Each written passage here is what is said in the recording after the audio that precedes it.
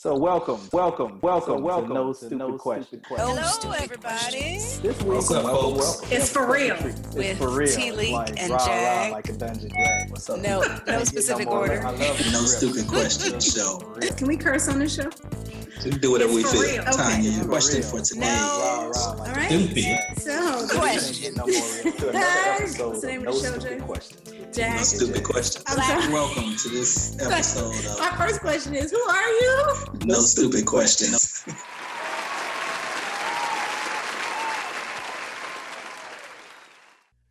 Welcome, everybody, to another episode of the No Stupid Questions show. This is Jag, and virtually I have T-Leak here. Hey. Yeah, this is the show where you have two smart people and one stupid question, or so we thought. T-Leak, how you doing? Yes. I'm okay. I'm hanging in there, and I am serious about that this time. I'm hanging. It's a struggle, but We're trying to usher this year out and usher in a new one, and hopefully it's better things in store for 2021. I'm counting on that. Okay. So, as one of the final shows, what is our question for today? Well, we should, the end of the year is a time of reflection. Okay. And given everything we've had leading up to the end of this year here in the U.S., the question that I'm going to ask is the U.S. form of democracy inherently racist? Ooh. Take all those words together now. Yeah, Our form of democracy, inherently and racist. What's your out of the gate answer? My out of the gate answer is yes. Oh.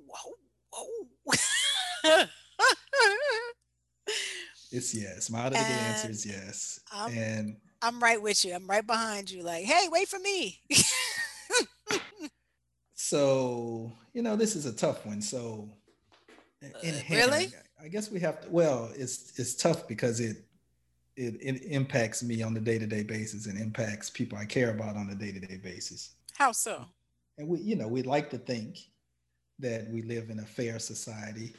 This is the land of opportunity, right? So yeah, we had the opportunity to be brought here and work without pay. That was the initial opportunity that was presented to us, yes. And we like to think that we have come a long way in the last 200 years. Where did that phrase come from? Just out of curiosity. 200 years? No. Oh. No, not fourscore. Well, there's some people question about whether or not there was 400 years of slavery. Right. I got you. I'm not gonna debate that. I'm asking, regardless of the time frame, when were we dubbed the land of opportunity? I actually don't know the answer to that question. Do you know? I don't know when that phrase became. I don't know when that phrase became popular, but I think a lot of people escaped. And I'm not talking about my people, because my people didn't come here after escaping anything. They were captured to come here.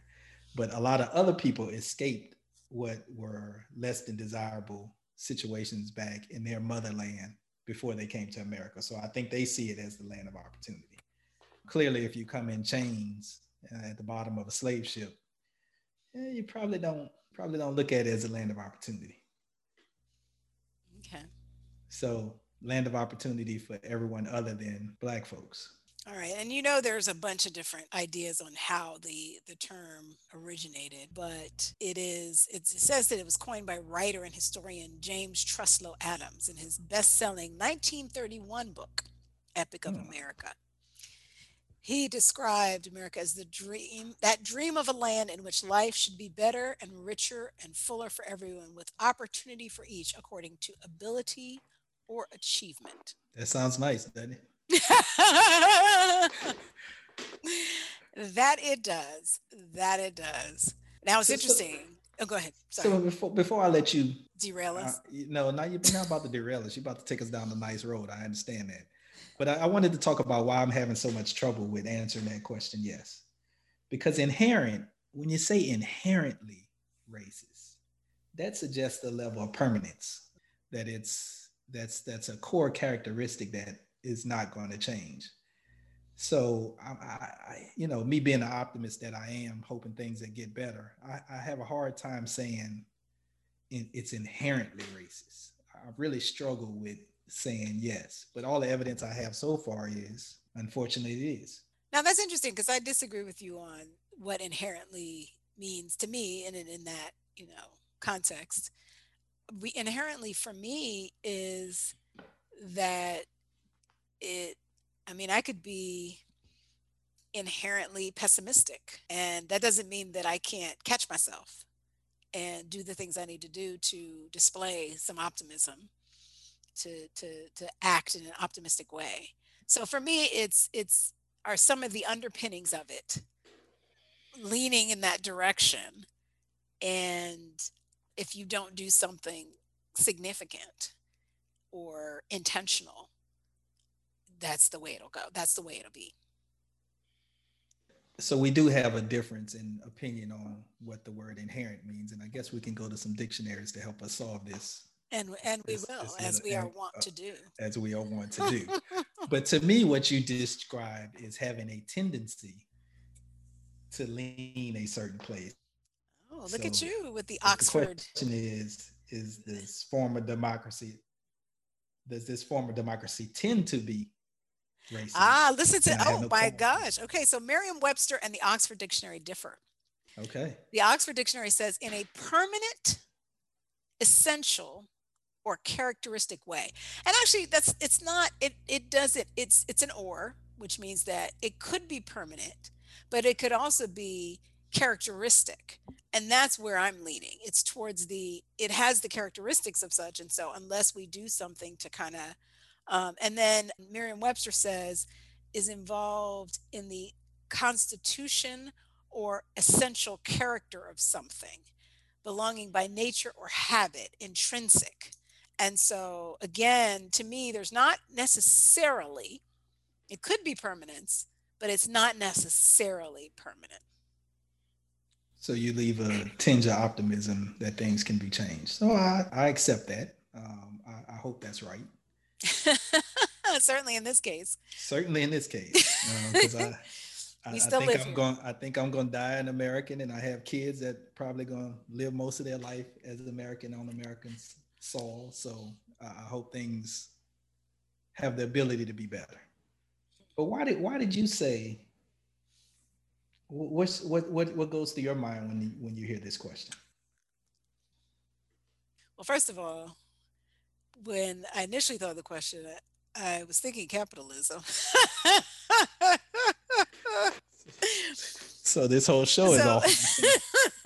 But looking at both and realizing that they often are talked about hand in hand when you talk about systems of both economics and politics in various places.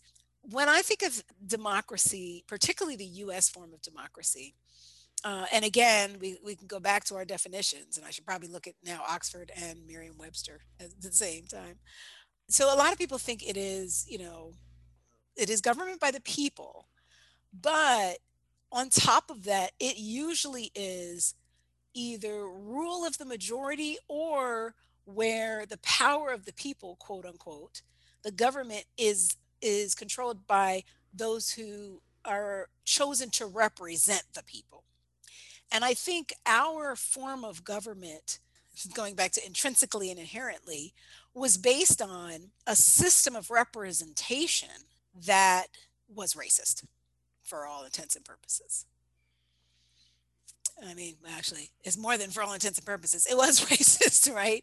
I mean, the way in which the founding fathers set up this system of representation, and then even as we went through, the Civil War and giving certain privileges based on land and ownership. I mean, that looks like an oligarchy, and it's just it is very different than what I think is the picture that a lot of us have of democracy. And it was based on what I would say is largely an indirect, and that indirect has the ability to be manipulated, especially by those in power. Did I just ramble, or does that make sense? No, it makes sense. It makes sense. So when did Black people get the right to vote? I'm all confused now. I'm all messed up. See that you're supposed to be our history buff. Yeah, I know, and I guess I'm in pain on this topic, so I'm blacking out a little bit. All right, so it does say that it was the 15th Amendment granted Black men the right to vote under law. Okay, so that was in 1870. Okay, and I knew it was a 15th Amendment. I couldn't remember when it was.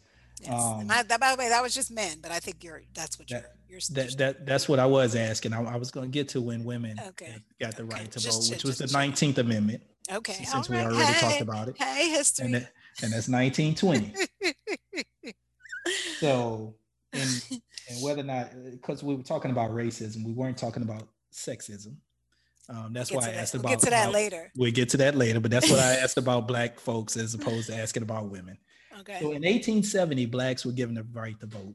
Did you know that Native Americans weren't given the right to vote till 1924? I did know that. It was part of something I was reading about even when women did, the Native. So our history is just kind of crazy as far as that is concerned. But yeah, I mean, that is another perfect example of the, I think one of the other definitions talked about eligible people.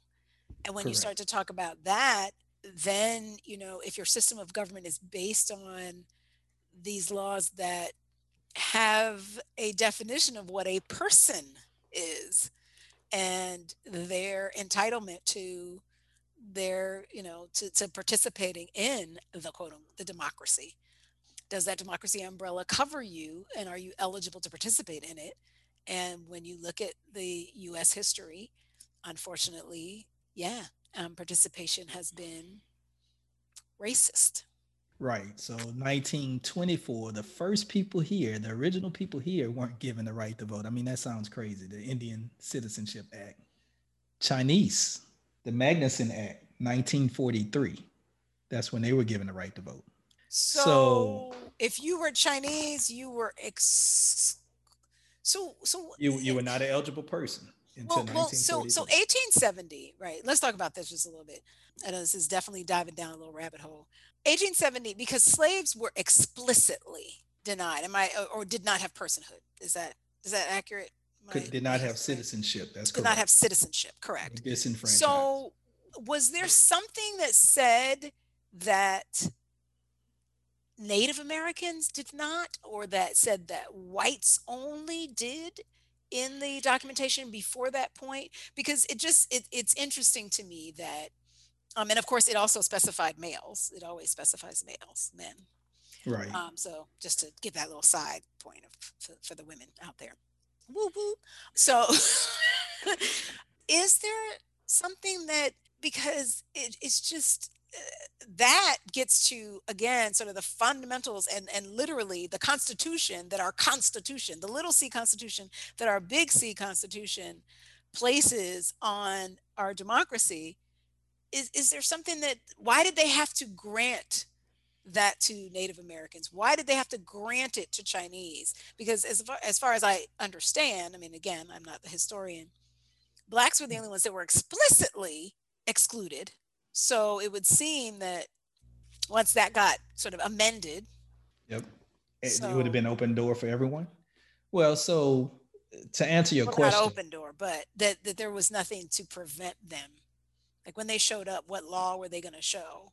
Right. So to answer your question, the Constitution of the U.S., 1789, granted the states the power to set the voting requirements for people. Got it. So when those states formed and set the voting requirements, they probably only thought of people that look like them, talk like them, act like them when they set those voting requirements. Clearly at that time, they did not write in the First Nations that were here, being the Native Americans. And there probably at that time were not significant numbers of, I guess, Chinese were the first Asians to come in mass. So there probably were not that significant number of Chinese for them to consider. But when those states, and some states varied, there were states that actually allowed some Blacks to vote in 1789 when they established that. So it varied by state.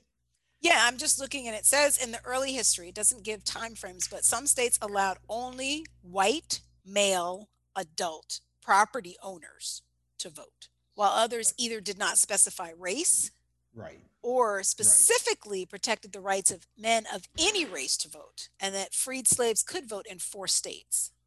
Right. Women were largely prohibited from voting, as were men without property. Right. So again, when I talked about the oligarchy, I think there is this feeling that there's a lot of democracy, the U.S. form of it. It's gone through some changes, but ultimately its underpinnings, what makes it inherently racist, classist, I think we've seen, and sexist is its history and its ultimately its habit. So T League, I got to challenge you a little bit. Come there would be some now. people that say, okay, we're not proud of our past, but our past is in the past. And now all citizens have the right to vote. There's no more poll taxes. There's no more property requirements. Women are allowed to vote. Why isn't that racist or sexist past behind us and everything is okie dokie now? Why are we still talking about this? You gonna make me give you an analogy that's one of my favorite analogies. Okay, I love analogies. So, is it a sports analogy? No. Okay. So we have talked about, and it's interesting because this question could actually be extended to a number of different topics, right? Right. That, in fact, we could probably ask: is the practice of medicine inherently racist? Is healthcare inherently racist? And that's where, that's my area to focus on, and that I really am passionate about. So, I think when you start, just like we started with a lot of the research that was done, the medical research was done on men, Right. White men in particular. What you develop and how it grows is based on those origins, those roots. And I think similarly, even this concept of voting in the middle of the week, potentially when others are laboring, it favors those who have a much more leisurely life, right? So I think that the system has evolved, but again, unless you do something very intentional to bring in, I mean, you can make it, legal for X, Y, Z, and, Native Americans and Chinese and Americans, I presume, to vote. But if you have not rectified the things that were put in place to prevent them from voting in the past, and then you start to get into a lot of racist laws that were passed, both de facto and de jure. I mean, it's stuff that was put into law and then stuff that just kind of got formed around it as this is the way we do stuff. Unless you look at rectifying those things, you continue a process, a framework that largely disenfranchises those who it was initially not intended for. Okay, so we can't just ignore the past and say everything's fine. Stop. Some people say, oh, you're just complaining about what used to happen. Get over it and get on. Is that a trick question? Because you don't believe that. Do I believe you have to get over and get over stuff? I mean, I think there is a time to get over stuff. Okay, but in this context. So what I believe is, and maybe this is a sports analogy. Oh gosh, it is. It's coming from you. And I'll take a sport that I haven't played since I was 12 years old. When people are protecting the goal, and I'm talking about soccer in this instance, you have to make an extra effort and extra attacks on the goal to score. So while I won't say you have to get over the past, I think you have to recognize it. I think you have to scheme against it. And so I'm saying the opposite of getting over it. I think you have to highlight it and put in the extra effort to defeat it. And so I'm not interested when people want to complain about the past and don't want to do anything about getting through it. Yes. So, I think we have to, where people are trying to hinder our ability to vote, instead of voting, we need to vote twice, 3 times as efficiently as other people vote. I get frustrated when I see people say, well, they're trying to steal our right to vote, so I'm not going to vote. It's not going to matter. No, that's the time when you need to vote and you need to carry some extra people to the polls with you. There's a show on that, by the way, for those. There is a show on there. And I don't want to regurgitate that show. We'll include a link to that show. How about that? I don't want to regurgitate that show. So I know I'm not one of those people that say. I am one of those people that say I don't want to spend a whole lot of time talking about the ills of the past. I want to work towards the solutions of the future. So yes, if people just want to talk about it, I'm on a podcast, so I have to be careful what I'm saying here. But if people just want to talk about it, I'm not interested. But if we want to talk, formulate action plans and follow those action plans, then I'm all for it. Okay. And hey, I don't think we're here to complain. I think that we are here to talk about action. I think this in itself is the first step. I love what you're saying, which is that it's not about complaining about it. I mean, the question that we're asking is actually a question that we do need to talk about and understand that this is where we've come from. This is what we have a risk of introducing, and we need to do all we can to rectify it. And that's why you have these organizations that are there. Maybe it'll help people understand why those, all of this get out the vote and is there. So I don't think that you're being, you're contradicting yourself. I think that, understanding this and acknowledging it, to your point, is actually the first step in figuring out how we can make sure it is not racist, that our form of democracy has overcome, to use we shall overcome. We haven't overcome yet. We shall, though. But we shall. We shall. And so I just encourage people to think about it, think about why, and think about, this is part of our conversation here. I think as we talk about it, we start to understand what we need to look at and maybe even start to analyze that stuff. Like, what is it that is built into it that came out of, the early 1800s that is actually disenfranchising those that we seek to franchise, and so, or enfranchise, sorry. I guess if you're going to dis-end, you got to end. That's right. And it's interesting because it's not an easy topic. You brought up something that I never used to think about, but access to the polls. I've always been fortunate enough to have relative freedom in my work where I could take off in the middle of the day if I needed to go vote or what have you. But if people are not in that position, if they have to decide whether or not they make rent money or go vote, you can't blame a person for deciding to go make rent money. Yeah. No one ever thinks about that. It's interesting there. Again, I always talk about New Orleans because to this day, even though I haven't lived there for the last 10 years, maybe longer. When did I leave? But anyway, I still know the political scene better in New Orleans than anywhere else. And I need to change that because I need to know where I live better than anywhere else. But one of the things in New Orleans is you'll have voting places that are in neighborhoods.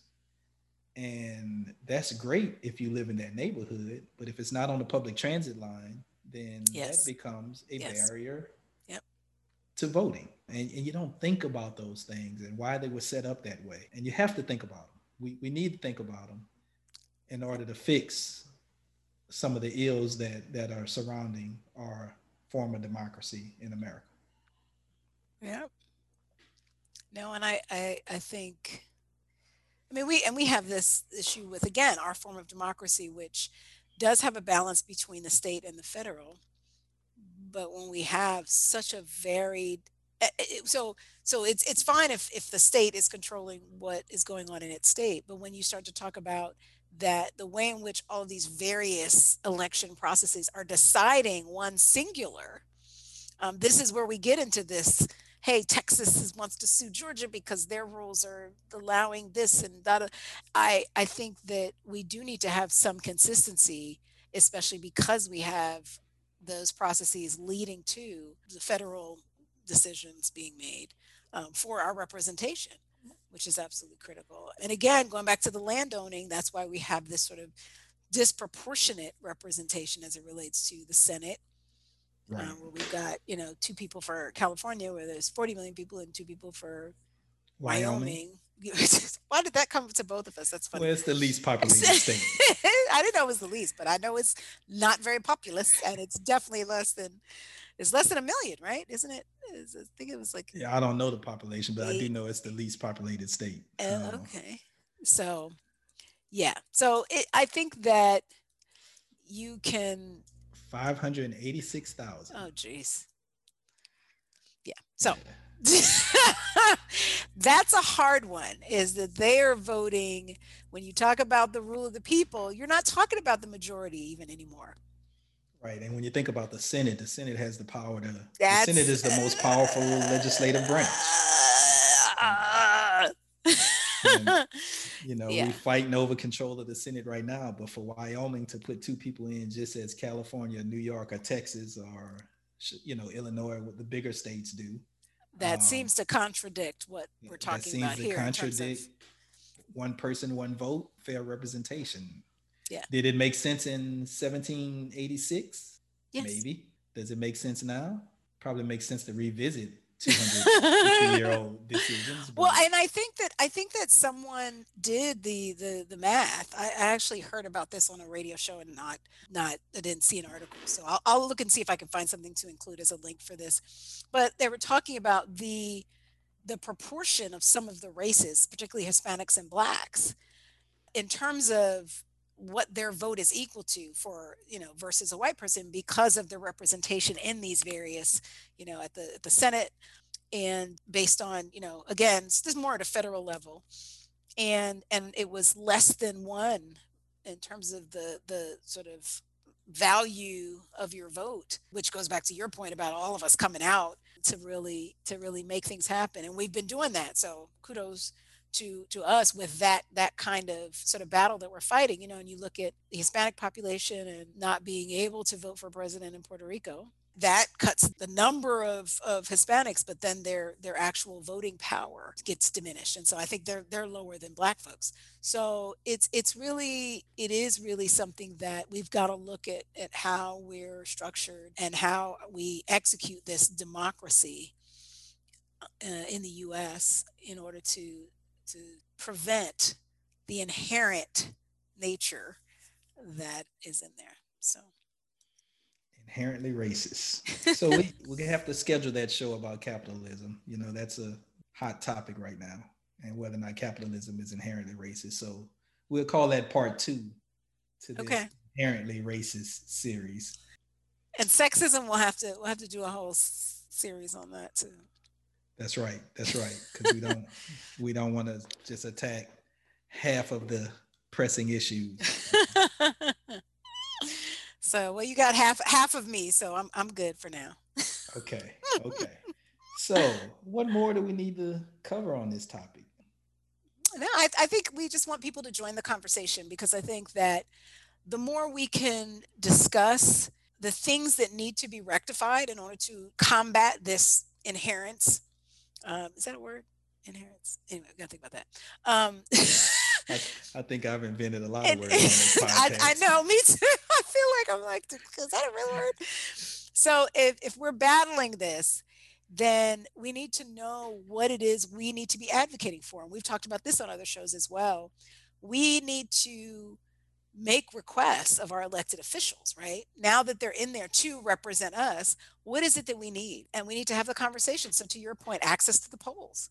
That is huge. Having public access, with we're increasingly more absentee ballot and vote by mail. So that helps with those who cannot take time off. So we're getting to those things, but we need to discuss them and make sure that they are bubbled up and prioritized, and then we hold people accountable to pushing those things for us. Right. And we can't rest. I mean, the absentee and mail-in voting was a hot topic because we were in the pandemic.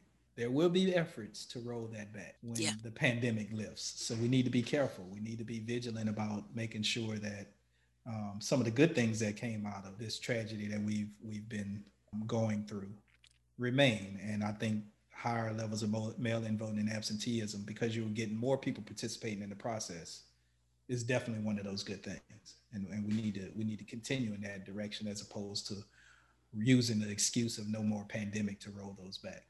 Yeah. So we got to keep our foot on the pedal, people. That's right. So to prevent this inherence from taking place. That's right. So one thing we haven't done enough of is told y'all to email us, nostupidquestionshow@gmail.com. We like to hear from you. You can always put messages up on whatever platform you're hearing this podcast on, but we'd like to hear from you directly. Let us know where we making the mark or missing the point. And it is a word. I looked it up. It's in Merriam-Webster.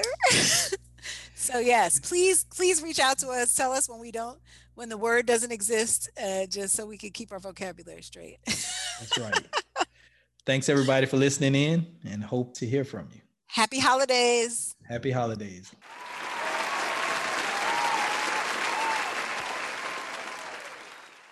You can ask any question that you want, or don't ask no stupid ass questions.